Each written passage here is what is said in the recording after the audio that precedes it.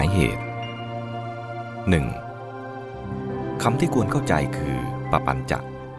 หมายถึงอาการที่คลอเคลียพัวพันอยู่กับอารมณ์นั้นและคิดปรุงแต่งไปต่างๆด้วยแรงตัณหามานะและทิฏฐิผลักดันหรือเพื่อสนองตัณหามานะและทิฏฐิคือปรุงแต่งในแง่ที่จะเป็นของฉันให้ตัวฉันเป็นนั่นเป็นนี่หรือเป็นไปตามความเห็นของฉันออกรูปออกร่างต่างๆมากมายพิสดารจึงทำให้เกิดปปัญจะสัญญาแง่ต่างๆคือสัญญาทั้งหลายที่เนื่องด้วยปปัญจะนั่นเองหมายเหตุที่สองจะเห็นว่ามีสัญญาสองตอนสัญญาตอนแรกคือสัญญาขั้นต้นที่กำหนดหมายอารมณ์ซึ่งปรากฏตามปกติธรรมดาของมันสัญญาตอนหลังเรียกว่าปปัญจะสัญญาเป็นสัญญาเนื่องจากสังขารที่ปรุงแต่งภาพอารมณ์ให้ออกรูปร่างแง่มุมต่างๆมากมายพิสดารดังกล่าวแล้วหมายเหตุที่สามจะเห็นว่ากระบวนการทั้งหมดนั้นแยกได้เป็นสองตอนตอนแรกตั้งแต่อายตนะภายในถึงเวทนาเป็นกระบวนการรับรู้บริสุทธิ์พึงสังเกตว่าช่วงตอนนี้กระบวนธรรมเป็นกระแสบริสุทธิ์ตามธรรมชาติมีแต่องค์ธรรมที่เกิดขึ้นตามเหตุปัจจัยยังไม่มีสัตว์บุคคลตัวตนเกี่ยวข้องกระบวนธรรมตอนปลายตัดตอนแต่เวทนาไปแล้วเกิดเป็นกระบวนธรรมแบบเสพเสวยโลกหรือกระบวนการสังสารวัฏมารับช่วงไปความจริงตั้งแต่เวทนานี้เป็นทางแยกอาจต่อด้วยกระบวนธรรมแบบวิวัฏก็ได้แต่ในที่นี้มุ่งแสดงแต่แบบสังสารวัฏก่อนข้อพึงสังเกตในตอนนี้ก็คือตั้งแต่จุดเริ่มต้นของช่วงหลังนี้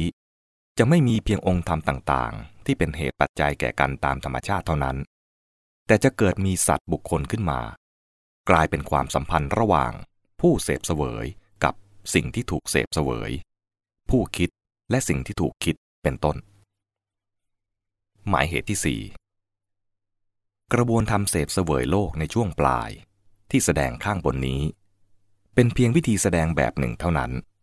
เลือกเอามาเพราะเห็นว่าสั้นและเข้ากับเรื่องที่กำลังอธิบายคือขันธ์และอายตนะได้ดีอาจแสดงแบบอื่นอีกก็ได้เช่นที่แสดงอย่างพิสดารในหลักปฏิจจสมุปบาทแบบทั่วไปซึ่งเป็นกระบวนธรรมแบบสังสารวัฏโดยสมบูรณ์หมายเหตุที่ห้าว่าตามหลักอย่างเคร่งครัดวิญญาณผัสสะเวทนาสัญญาในกระบวนธรรมนี้เป็นสหชาตธรรมท่านถือว่าเกิดร่วมกันพึงเข้าใจว่าที่เขียนแสดงลำดับไว้อย่างนี้มุ่งเพื่อศึกษาได้ง่ายเนื่องด้วยกระบวนธรรมนี้แยกได้เป็นสองช่วงตอนและช่วงตอนหลังอาจแยกไปเป็นกระบวนธรรมแบบสังสารวัฏหรือแบบวิวัฏก็ได้ดังนั้นเพื่อมองเห็นภาพได้กว้างขวางขึ้นอาจเขียนแสดงได้ดังนี้กรุณาดูแผนภูมิที่ 2/4 ประกอบด้วยซึ่งแผนภูมินั้นอ่านได้ดังนี้คืออายตนะบวกอารมณ์บวกวิญญาณเท่ากับผัสสะเพราะผัสสะเป็นปัจจัยเวทนาจึงมีตั้งแต่เวทนาเป็นทางแยกทางหนึ่งเป็นกระบวนธรรมแบบสังสารวัฏ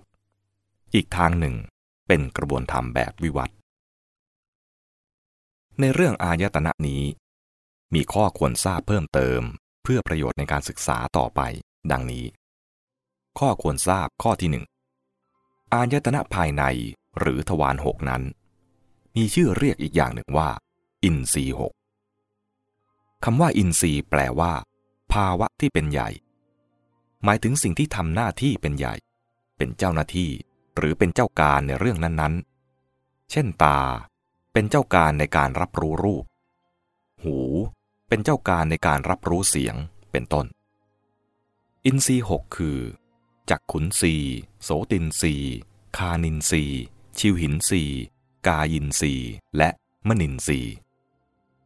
คำว่าอินทรีย์นิยมใช้กับอายตนะในขณะทำหน้าที่ของมันในชีวิตจริงและเกี่ยวกับจริยธรรมเช่นการสำรวมจักขุนทรีย์เป็นต้นส่วนอายตนะนิยมใช้ในเวลาพูดถึงตัวสภาวะที่อยู่ในกระบวนธรรมเช่นว่าอาศัยจักขุอาศัยรูปเกิดจักขุวิญญาณเป็นต้น และเมื่อพูดถึงสภาวะลักษณะเช่นว่าจักขุไม่เที่ยงเป็นต้นอีกคำหนึ่งที่ใช้พูดกันบ่อยในเวลากล่าวถึงสภาวะในกระบวนธรรมคือคำว่าผัสสายตนะแปลว่าที่เกิดหรือบ่อเกิดแห่งผัสสะคือที่มาของการรับรู้นั่นเองข้อควรทราบข้อที่สองอายตนะภายนอกหรืออารมณ์ก็มีชื่อเรียกอย่างอื่นอีกคือโคจรและวิสัยโคจรแปลว่าที่เที่ยวที่หากินวิสัยแปลว่าสิ่งผูกพันหรือแดนดำเนินและชื่อที่ควรกำหนดเป็นพิเศษใช้เฉพาะกับอารมณ์5อย่างแรกซึ่งมีอิทธิพลมากในกระบวนธรรมแบบเสพเสวยโลกหรือแบบสังสารวัฏคือคำว่ากามคุณ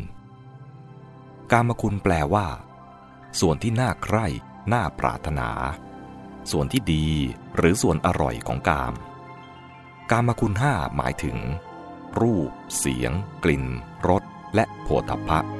เฉพาะที่น่าปรารถนาน่าใคร่น่าพอใจเท่านั้น